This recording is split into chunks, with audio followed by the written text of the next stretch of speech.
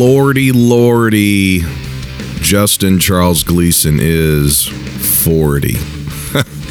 This past November 4th, 2022, yes, I turned 40 years old.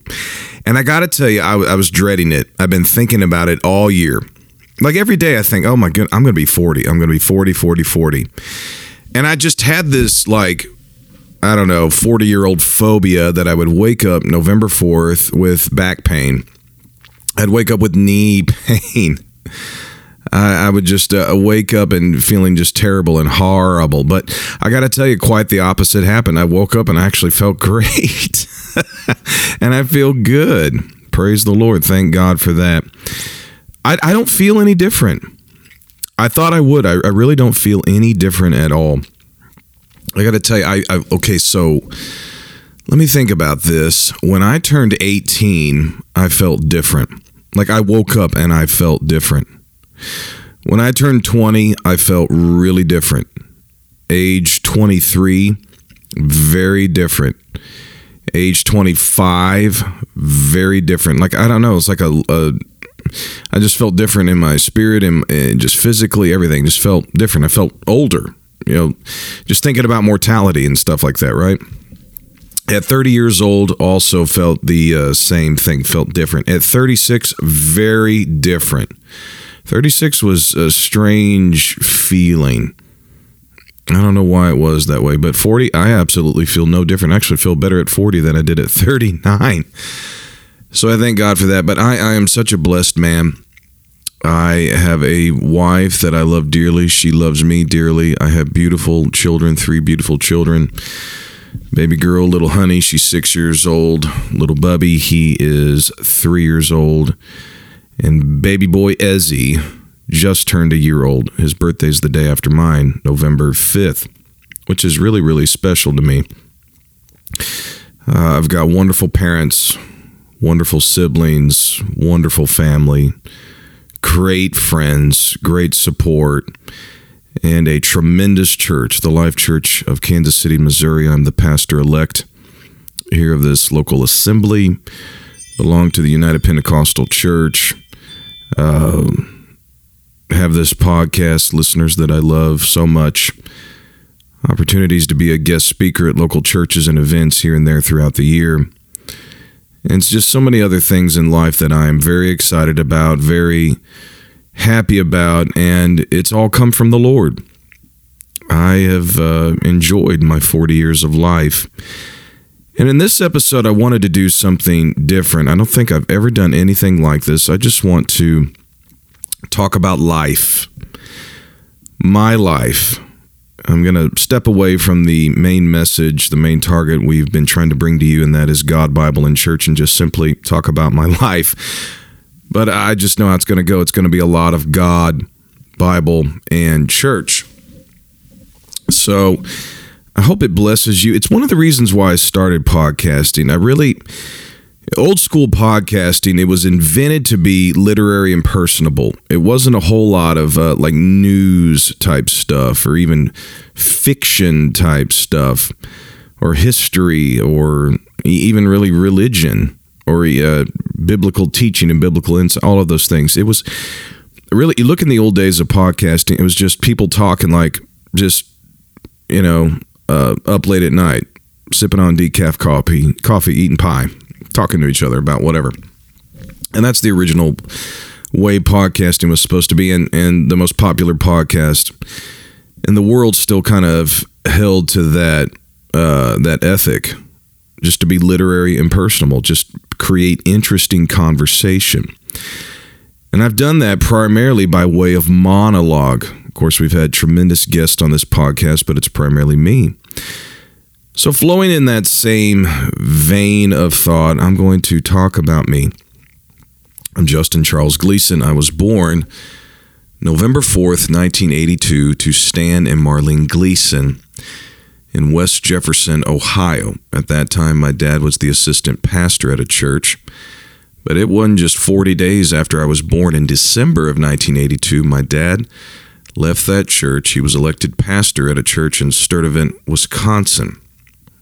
we lived in Sturtevant, Wisconsin. The church was in Racine, Wisconsin, and that church is still there to this day. And our family was there from December 1982 to the summer of 1987. And my family laughs at me, friends laugh at me, but I've got a memory. I can name events, I can name years. I don't know, and I really don't think I have the sharpest of minds out there, but maybe it's from all the journaling I do, but I can place years and times with a lot of events in my life. But I do have memories of my childhood there in Wisconsin. And we left when I was 4 years old, but I have memories there, some of my first memories. I remember the old church, and I remember I would always sit up in the front right next to my mom. There was a lady that went to that church. Her name was Linda. She would watch me from the beginning of service through what they called in the old days the song service. Now we call it worship time or worship segment or just worship, right? Back then we called it the song service because it was songs and it was a service. But you had those little red books and you had quite a selection of songs. Everybody stood, opened up those books, and you just sang and sang and sang. My mom was the piano player, the organ player, all of that. And while she would lead in song service, Linda would watch me. And then after service, my mom would get me and she would come up to the front right of the church, usually the second row, and that's where she would sit, and I would sit next to her. And I had lots and lots of toys. And I remember one toy, it was a He-Man, a little toy He-Man. And it got stolen by, it was then Kristen Pasley, now Pastor Kristen Ellis. I think she denies it to this day, but it's a true story. She stole my He-Man at Ohio camp meeting. I'm still waiting for that He-Man back. But I had little toys, little cars, and I remember playing with those in church. My mom would get me under the pew and just give me toys, and I would play. And I would try to be quiet. But I remember as a kid under the pew one Sunday morning and looking under the pews at everybody's shoes, everybody's shins, everybody's calves in that little church. And I had the bright idea of what would it be like to army crawl underneath these pews. There might have been 30 rows of pews in that old church. And so I did it. I started from the second row, crawled all the way to the back, and I remember looking up at Linda. Linda sat in the back. She would watch me in the back during church. And then my mom would get me from that back row and take me up to the front, right, second row. And I remember looking up, and I looked at Linda, and she said, "Justin, no." I remember her shaking her head like, "No, what are you doing?" And I don't know, it was probably so awkward for her to see me, look down and see me down there during my dad's sermon. I just looked up and realized I'm doing a bad thing, so I better go back to where I started. So I crawled through the pews, and I remember looking up at the saints, and all of them looking down at me. Some of them looked at me, "How dare you?" Some of them looked at me and started chuckling. You know, their shoulders are bouncing up and down. They thought it was so cute and so funny that little Justin, Pastor Stan Gleason's son, is having a good time during his dad's preaching by crawling around and looking at everybody in the right section of pews in the sanctuary that Sunday. So when I got up to Mom, I told her what I did, and she was so upset with me. So yeah, I remember that. She said, "Don't you do that, Justin." You are listening to Justin C. Gleason. Please consider following and keeping this podcast playing in the background of your productive day. Give a 5-star rating and support by giving through Cash App, PayPal, or Venmo at Justin C. Gleason. It's 2022, the year we prevail.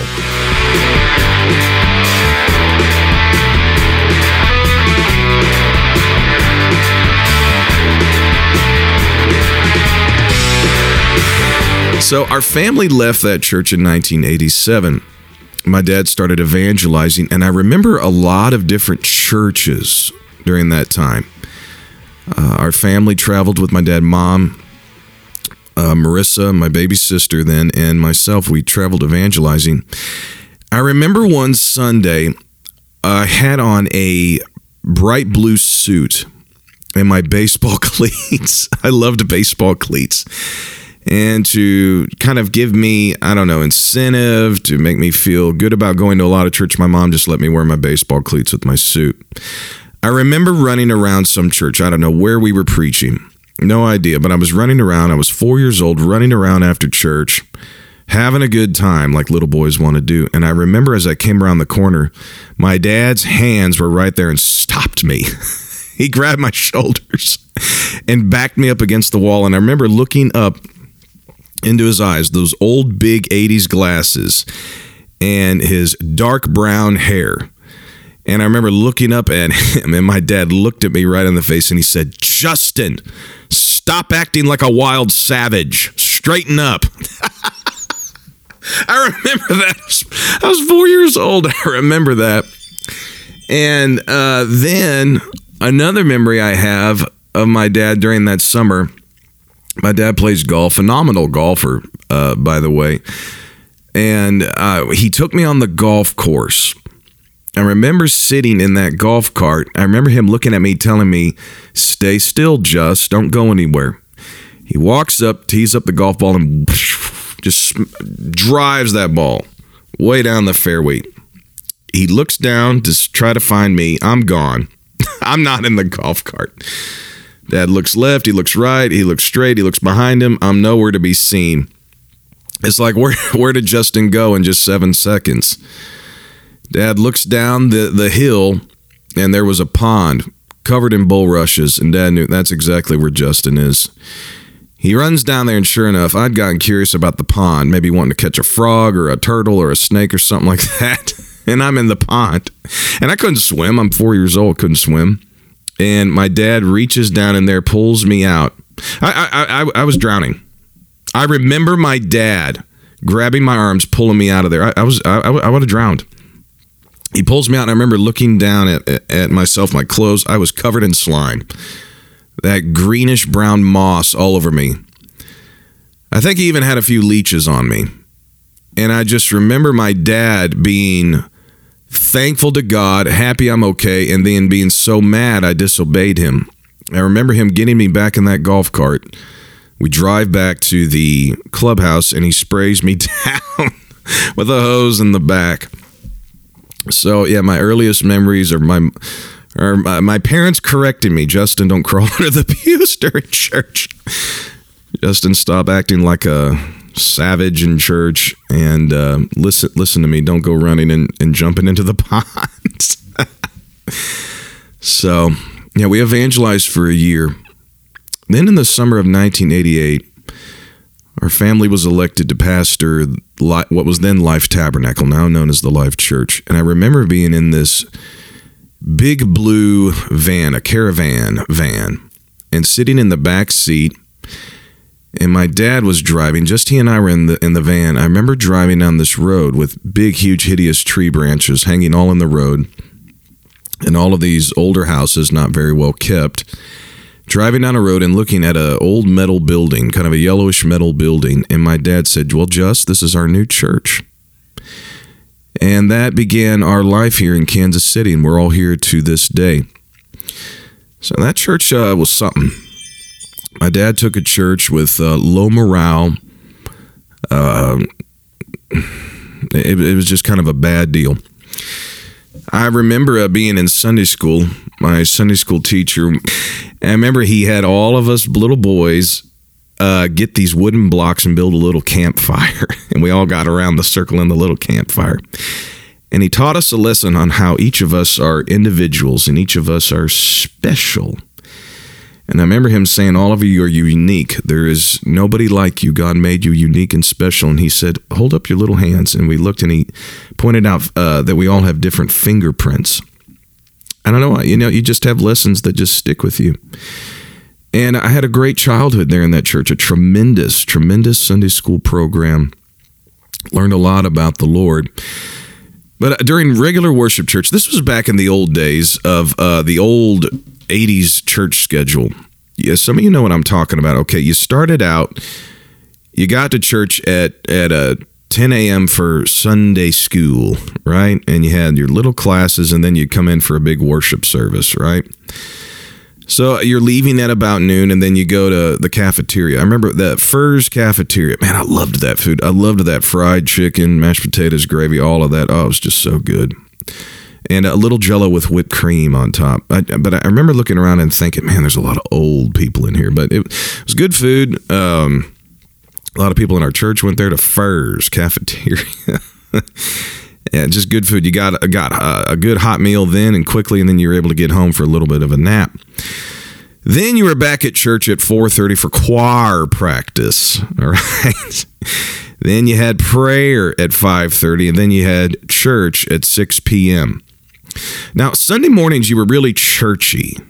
Really churchy. Nobody act too crazy, but for those of you that have grown up in Pentecost, some of you that aren't Pentecost listening to this, let me help you understand. Pentecost, we brought back freedom and liberty to worship. We believed if you were sitting still, you weren't doing nothing for the glory of God. So Sunday night, we got down.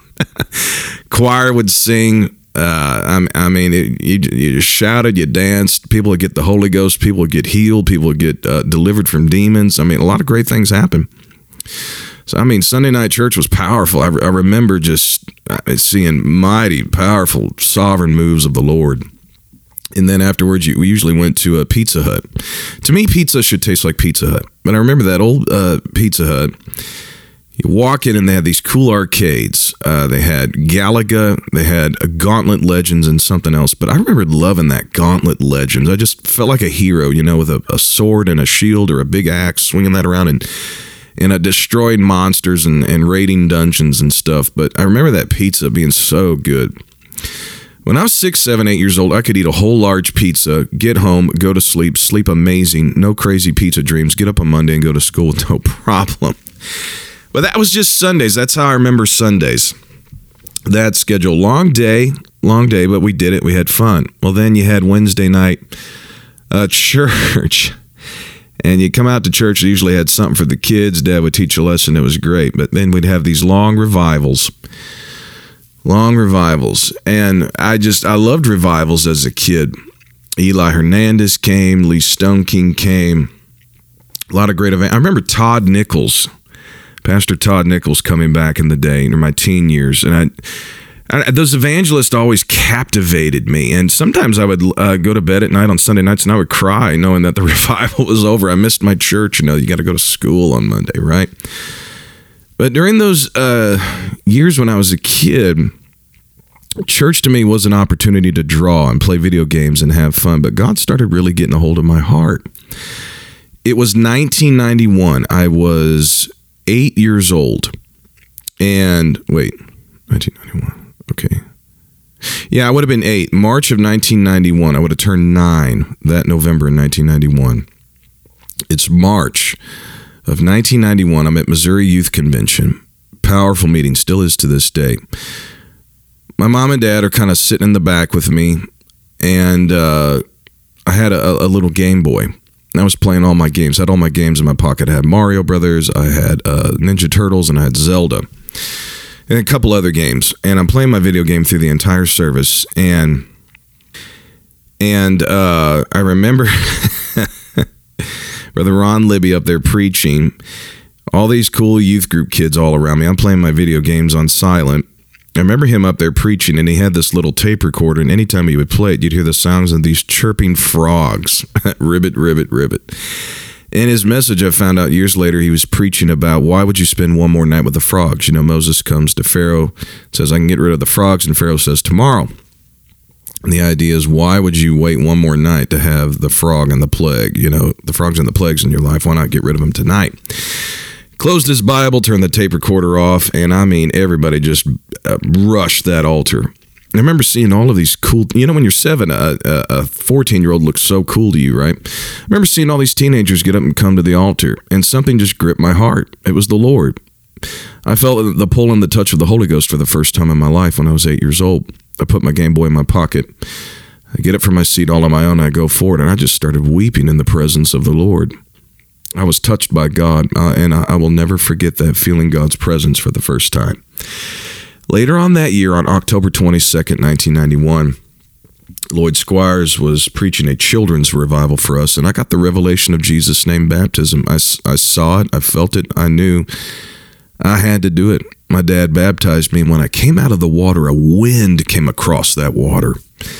I felt summoned by God for the first time in my life. And I fell in love with altar calls at that time. I wouldn't pay attention during the song service. Wouldn't pay much attention during the preaching, but whenever the altar call came, man, I loved to come forward and pray. I still love altar calls to this day. Some kids, some people, adults, whoever, their first years in church, the The worship service gets their attention. Some of them it's the preaching that really gets their attention. Some of them it's the Wednesday night spaghetti suppers that get their attention. But for those of us that are into spiritual things, we love those altar calls. It's really my favorite part of service to this day, the opportunity to receive from the Lord, to truly be fed, and to see miracles, wonders, and signs happen. So that was the beginning of my childhood. It was church. A lot of sports, a lot of games, a lot of fun things, family time, Christmases, all those things. Great family dynamic, wonderful family dynamic. And I want to say about my parents, my earliest memories are them correcting me. I thought about this. I've heard other people talk about the way their parents discipline them, and it made them angry. Parents, if you're disciplining your children and it makes them angry, you're doing it wrong. The Bible forbids parents to provoke their children to wrath. Part of the reason why so many people are messed up nowadays because their parents made them angry. Anytime my parents corrected me, spanked me, punished me, told me to stand in the corner after it was done, I always felt loved. I never felt like my parents hated me. I never felt like they were mad at me. I always felt loved, and it's a part of who I am today, why I guess stand for righteousness and doing the right thing. I just had tremendous parents, a tremendous church, but I fell in love with a tremendous God, the Lord Jesus Christ. So 8, 9, 10 years old, I had tremendous experiences with God. I remember going to my first Missouri District Youth Camp. And I remember getting up off the altar one night, and I remember thinking, what just happened? It was like I went somewhere else, and people told me, they heard me speaking in tongues. And I remember thinking, if I did, I must have missed it. And that very well could have happened. I was caught away in the Holy Ghost. When I turned 11 years old, it was January 1994. We were having revival, and I remember getting up out of my seat to come forward to pray. And it used to be all of us boys, grade school boys, would pray together. Some of our Sunday school teachers would get around us and pray. But I remember praying all on my own, nobody around me. And I remember praying and worshiping the Lord. And all of a sudden, I began to speak in different languages. And I stopped, and I remember looking down and realizing, whoa, that's the real Holy Ghost. And I took off running around that church. I've been running ever since. And my life was changed, and I've been talking in tongues ever since then. It's grown, and even tongues have changed from time to time in my life. But I think really in that moment, the gifts of the Spirit were implanted into me. From that time, thoughts would come to me, feelings would come to me that weren't mine. They would come from Almighty God. Almighty God. 1994 was a big year for me. A very, very big year for me. So I received the Holy Ghost in January, the sign of speaking in other tongues. That summer, my dad was the day speaker of Wisconsin District UPC Youth Camp. And King Gurley was the night speaker. I was 11, and I'm at that age. You're leaving childhood and approaching your preteen years, starting to mature a little bit. But there was just something about being away from home, being away from my home district. You can, in a new territory, you just, I don't know, it's easy to focus on the Lord in those type of settings. That's why getting away, resting yourself is spiritual. It's biblical. So I'm there at that youth camp, and I mean, it was rocking. It was so powerful. Great preaching. King Gurley preaching all that worth the wait stuff. Powerful teaching. I obeyed it, followed that worth the wait plan. So did my wife. Have a great marriage to this day, benefiting from those teachings from Brother Gurley. One of those night services, I think it was the Friday night, the last night. I mean, I was just caught away in the Lord in that altar call. And I remember the Lord speaking to me audibly in my ear, saying, Justin, I've called you to preach. Justin, I've called you to preach. And when I say audibly, I didn't hear it with my physical ear, although God has talked to me like that a few times in my life. But in that moment, I call it my mind's eye, my mind's ear. You have a mind's eye. You can see things in the eye of your mind. Same thing happens with your ears. You can hear it in your mind. The audible thought That's what God said. I've called you to preach. And I remember just hitting the floor. And I was the last one to leave the altar. Matter of fact, my dad found me in the altar. And it was a powerful, holy moment. I told him what happened, and it was the beginnings of the ministry for me. But I kept it to myself. I really didn't tell anybody about it. I was just wise enough. Just because you're called to preach, you don't need to talk about it. You just need to do it. Don't be a person, all talk, no action. But, I still was a kid, still wanted to be a kid, still wanted to be a teenager. I knew I'm not going to start preaching in my teens, although nothing wrong with any guy who does. But I don't know. I learned how to pray for people. I learned how to minister one-on-one. It really wasn't pulpit for me. It started out really ministering through the Spirit in altar calls. That's really where a lot of my ministry began when I was a teenager.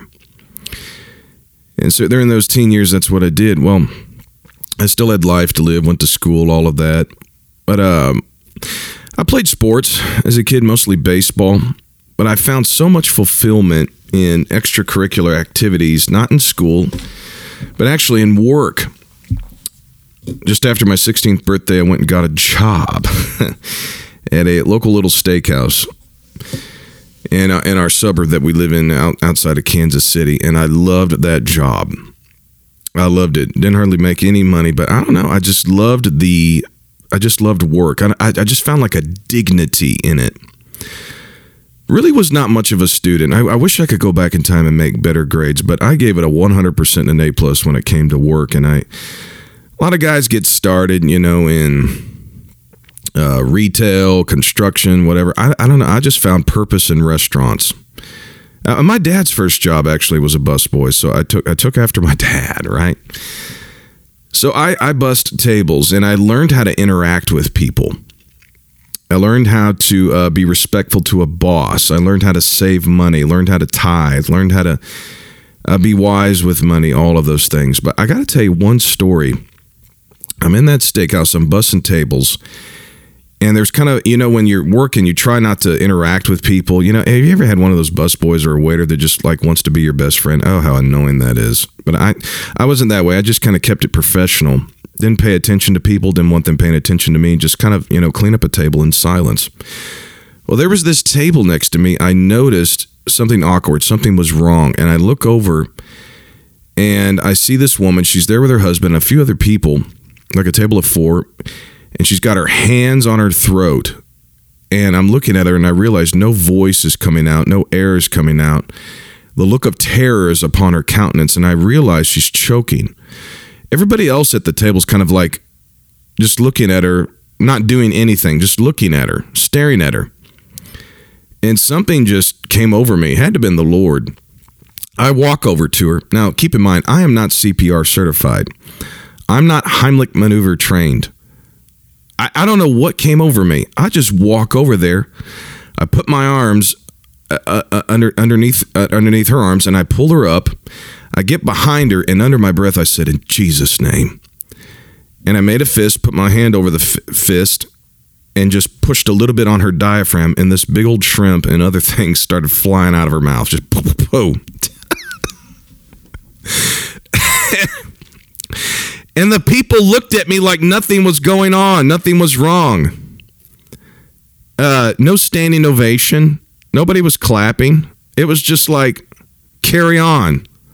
I just said, "Lady, are you okay?" She goes, "I'm okay. Thank you. Thank you. I should take smaller bites." And the people at the table just kept eating, wiped their mouths with their napkins, kept eating and drinking. And so I went about my business, but on the way home, I remember thinking, I just saved a lady's life. And it's something to me, you have jobs, you preachers, you teachers, you know this, you'll have jobs and things happen in your life that'll prepare you for what's about to come. Like David, taking care of sheep. He has to fight off lions and bears just to care for those little sheep. Well, he becomes king. He's no longer tending the flock, but he's tending Israel, having to keep enemies away from them. I learned a lot in working in restaurants and cleaning tables, and I eventually became a waiter. I learned a lot about how to care for people, especially when I worked at the Cheesecake Factory. I opened the store at the Galleria in St. Louis. That was in 2001. And I learned a lot about restaurants. People would come in having to wait for 3 hours, sometimes 4 hours. They're starving. They're hungry. They sit down. And I'm there to, I'm amazed in how many times people would sit down, looking at that ginormous menu and still have no idea what they want. I'd have to help them make a decision. I described to them how delicious food was and things like that. But I learned you have to expect the unexpected. You never know what's going to happen there. I saw some stuff in restaurants. But I'll never forget saving that lady's life. Nobody was screaming. Nobody was yelling, "She's choking. Oh my God, she's choking." Nothing. It was quiet. She's just over there. She can't breathe. Nobody's calling 911. Nobody's doing anything. And I've just realized, open your eyes. God will lead you to whoever needs help. And the supernatural happen. And don't expect applause or celebration or anything like that afterwards. The reward comes from God in heaven. Praise the Lord. The Justin C. Gleason podcast is available on Apple Podcast, Spotify, and more. Please leave a 5-star rating and a great review. Contact me at justincgleason@gmail.com. Follow me on Facebook, Instagram, and Twitter at Justin C. Gleason. And share this episode with your friends. We're taking the genre of religion and spirituality to another level.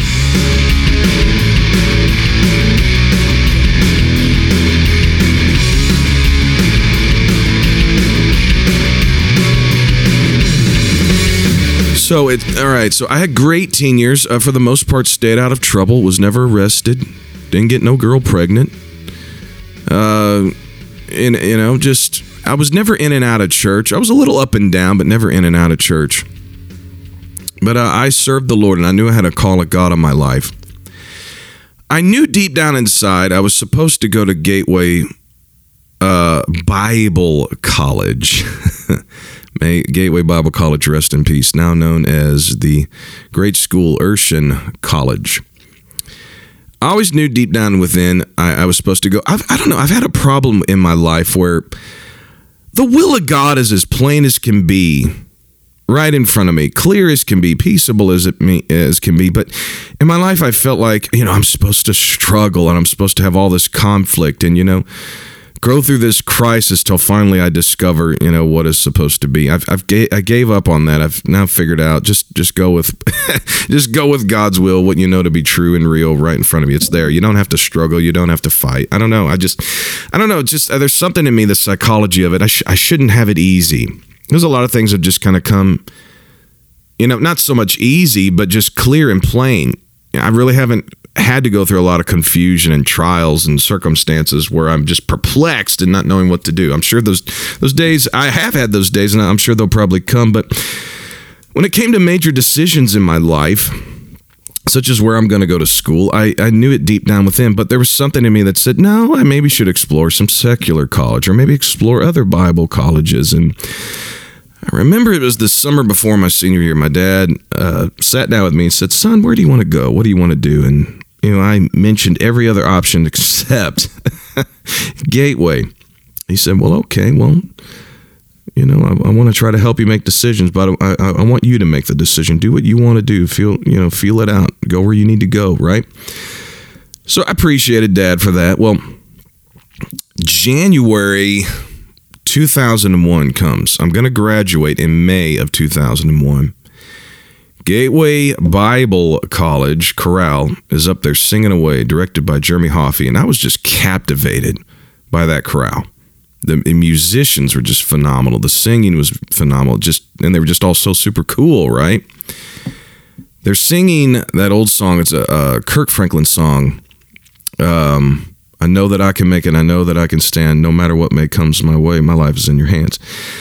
I got up on my feet and I'm just praising the Lord, enjoying the music. And when I said that phrase, my life is in your hands, it was like a big light bulb moment, a spiritual light bulb. I realized that I don't really need to make decisions like this. God's making these decisions for me. And God spoke to me and said, go to Gateway for 4 years. I hadn't heard the Lord since I was 11. Same voice, same audible voice in my mind. God said when I was 11, Justin, I've called you to preach. I heard those same words in my mind. Go to Gateway Bible College for 4 years. And so that's what I did. I graduated, had a great summer, Went to Gateway Bible College in 2001.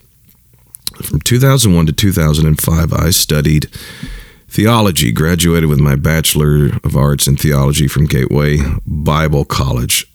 I have to stress that because we joke and say Gateway Bridal College. I'll get to that in a minute, but I loved that school. I made great friends, still friends with many of those students here today. A lot of us are now pastors, evangelists, married with kids. A lot of us are now, turning 40, right? But it was something. It was a great school. Most of us didn't have internet. A lot of us had old school cell phones, all of that. It was just, life was just really cool. Really, really good back then in the early 2000s. But I got to tell you, I've told this story to a few people, and everybody that I tell, they say, Justin, you need to tell this story. So everybody's saying I need to tell it, so I guess I should tell it. The story of Joseph fascinated with me when I was a kid. There's just always been this fear that if I tell what God has given me, such as a dream, I'll be hated and cast out, and I won't have any friends. Then I realized, no, if God gives you something, you probably should tell it. I think it was T.F. Tenney that says, if you won't tell it, God won't give you anything else. So I'm just going to start telling my stories, okay? You can take it for what it's worth.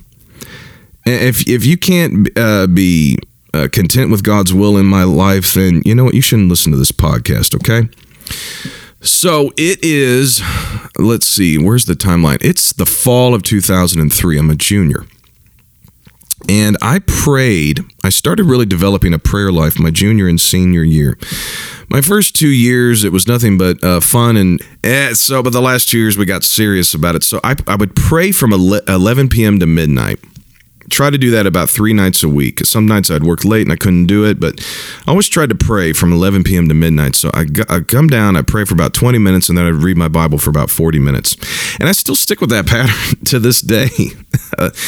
20 minutes of prayer every day, 40 minutes of Bible reading. That's just what I do. It's worked out really great for me, that 20, 40-minute plan of devotion with God. So I'm down there praying in that prayer room on that second floor of the old boys' dormitory. Actually, that's so you had the boys' dormitory, then underneath you had all the classes. I don't know what they have it nowadays. Of course, we don't even own that anymore. No telling what's been done to that old Catholic monastery.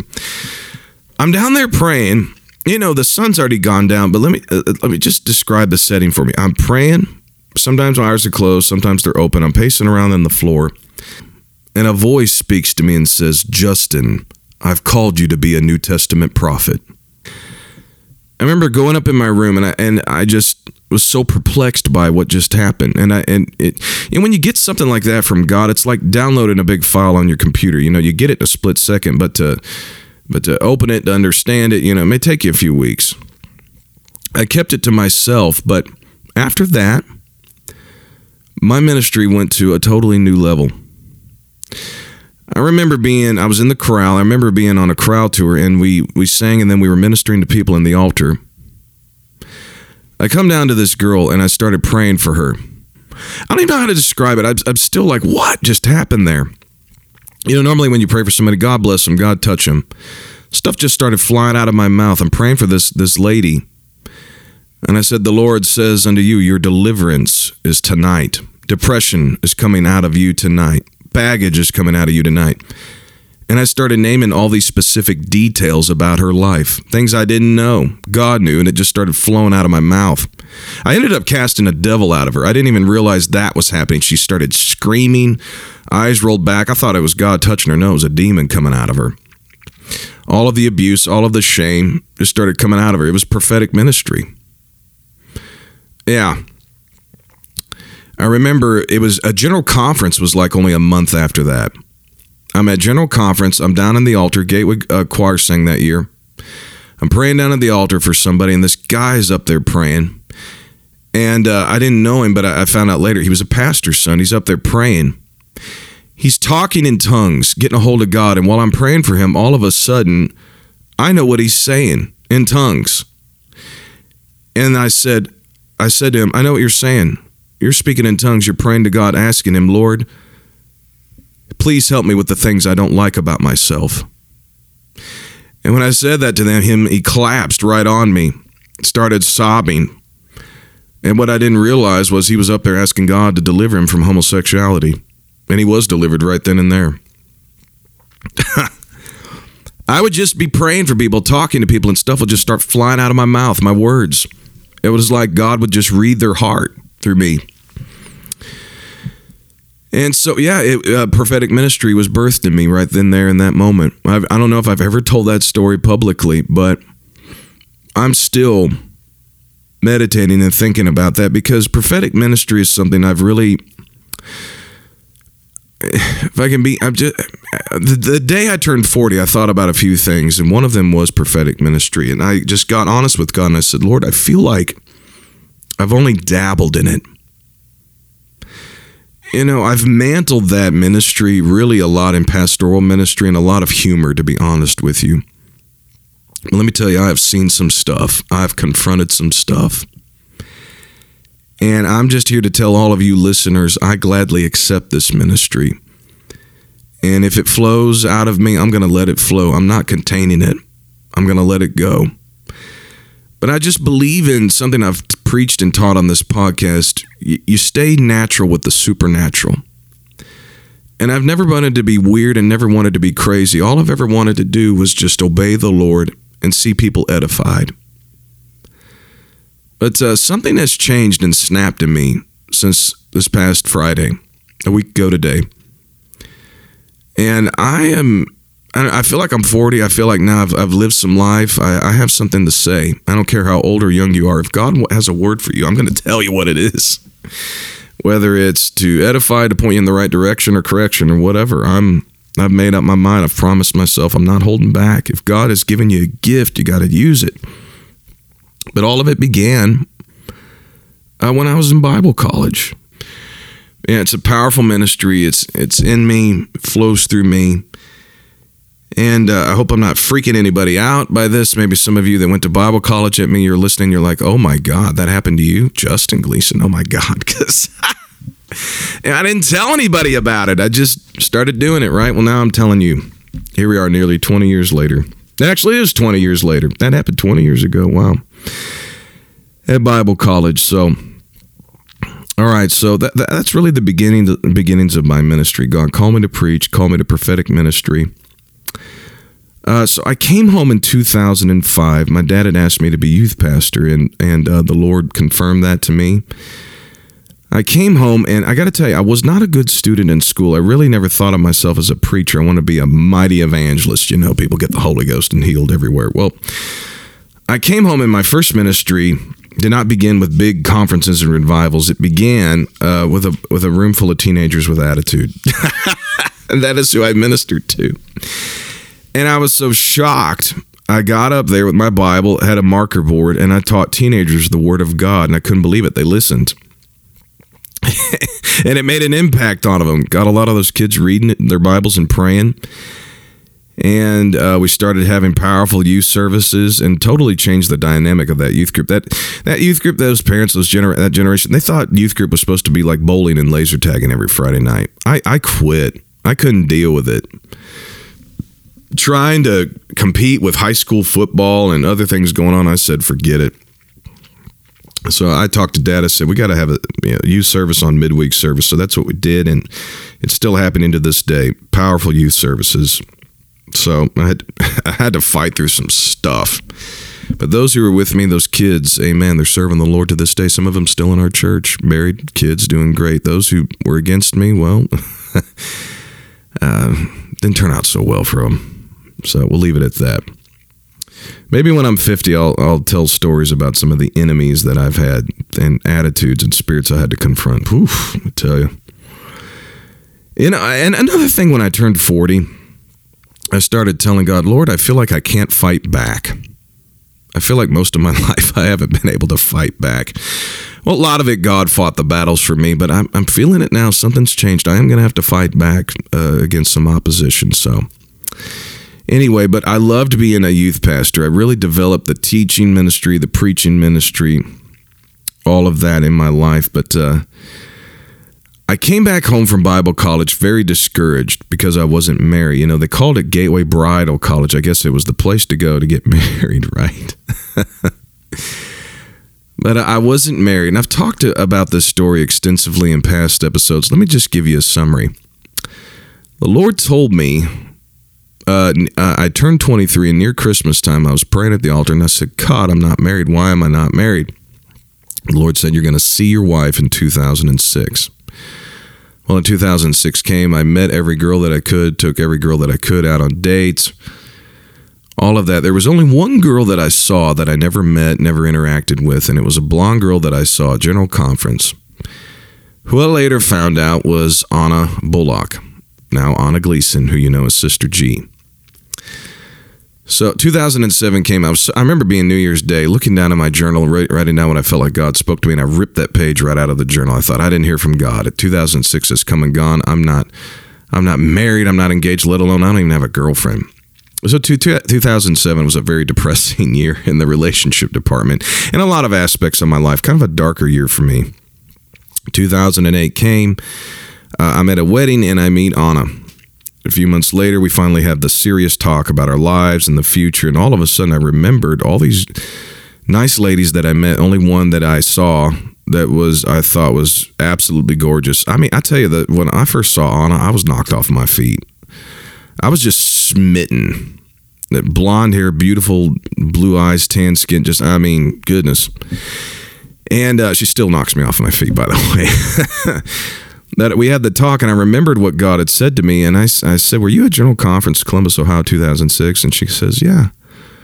I said, do you remember being in the hotel lobby on Friday night, and this and that and the other? She goes, oh my God, I remember that, and oh my God, I remember seeing you from a distance. So I realized God's word was fulfilled right then and there in that moment. I saw my wife. I didn't meet her, I only saw her. So I knew then and there, through the word of the Lord, through signs and wonders, Anna was to be my wife. So we didn't rush it. We had great long-distance dating, and from meeting her in July of 2008, 21 months later, we married in May of 2010.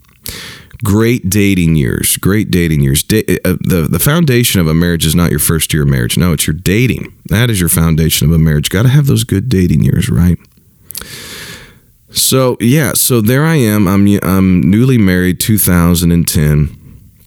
Anna and I sit down after our honeymoon, and we start talking about what we want to do in the first season of our life. And we decided that we would save as much as we could. We ended up saving in those first 3 years. I remember adding it up. It was like 47% of our income. 47% of our income to put a down payment on a house.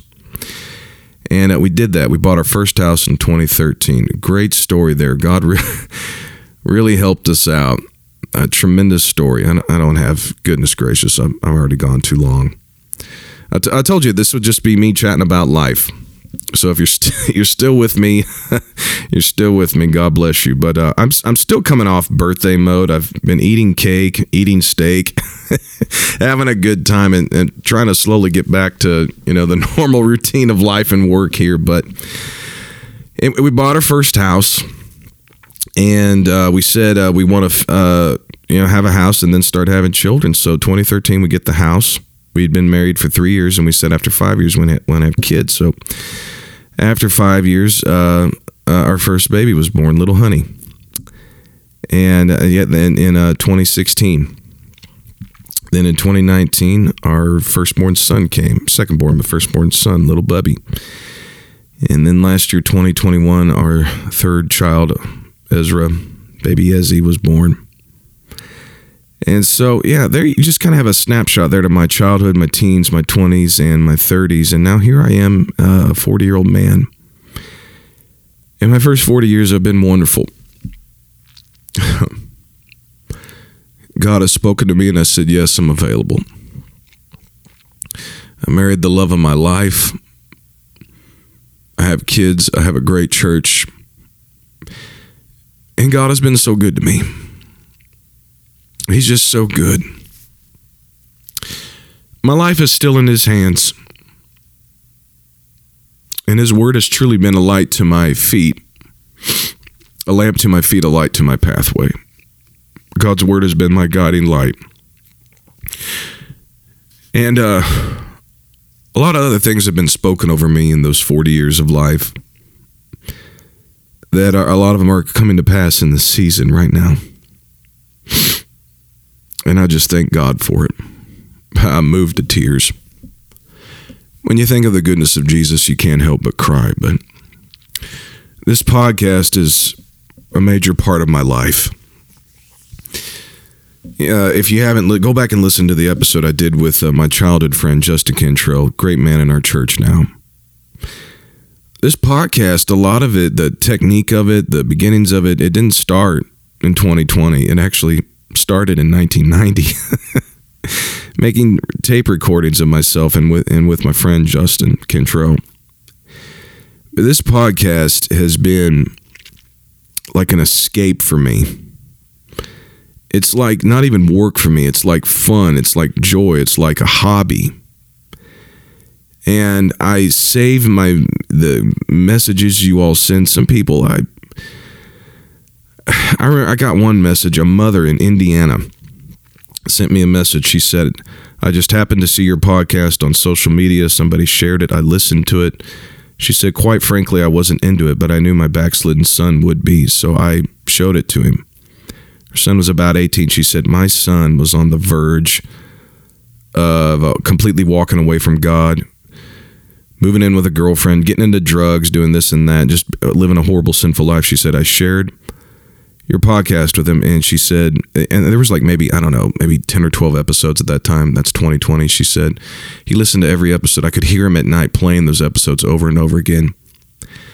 And she said, after about the third or fourth night, he just kept listening and listening. She said, I heard him talking in tongues, and he prayed back through in his room. Oh my God. I podcast in an empty room. Anytime I turn on this microphone, I see your faces. I hear your laughs. I hear you talking back to me. I don't know how to explain it. This is just such an unusual ministry. When you think of preaching, you think of a live audience, but sitting here making these really laid back recordings, just talking to you about whatever pops into my mind. I never thought it would go anywhere. I honestly thought it would play out. But since I've turned 40, this has been a not a difficult year for me, but a very, very busy year, but productive. A lot happening. Being a dad of 3 young kids, moving, becoming the pastor-elect of this church. There's just been a lot there, and I feel like I've been a little bit distracted here and there, but I've stayed on point. The mission has been there. We've produced a lot of good episodes, but I just after I turned 40, I thought a lot about this podcast, and I just got a glimpse of the future, and I'm so excited about what God has in store of the things we're going to be bringing to you. But if I could just sum up my 40 years of life for all of you podheads, it would be this: the will of God at any cost. The will of God at any cost. The way of God is the way of peace. The way of God is the way of peace. Know His will and know His way. And God will never let you down. But when you try it your way, you do what you want to do, that's when your life will just come crashing down. God's will and His way is best. So it's great to be 40. I feel better. I don't know why I feel better. It's weird. But life is so good. Goodness. I'm just so happy. I'm just so blessed. And I'm just looking forward to whatever God has next. This is my favorite time of the year. We had a tremendous passing the mantle. It's my birthday, and then Thanksgiving, then you got Christmas and New Year's. It's just an exciting time of year. I love it. But I don't even know what to say. I should just stop talking. I wish all of you joy, peace, and happiness. I'm excited about being 40. God bless you.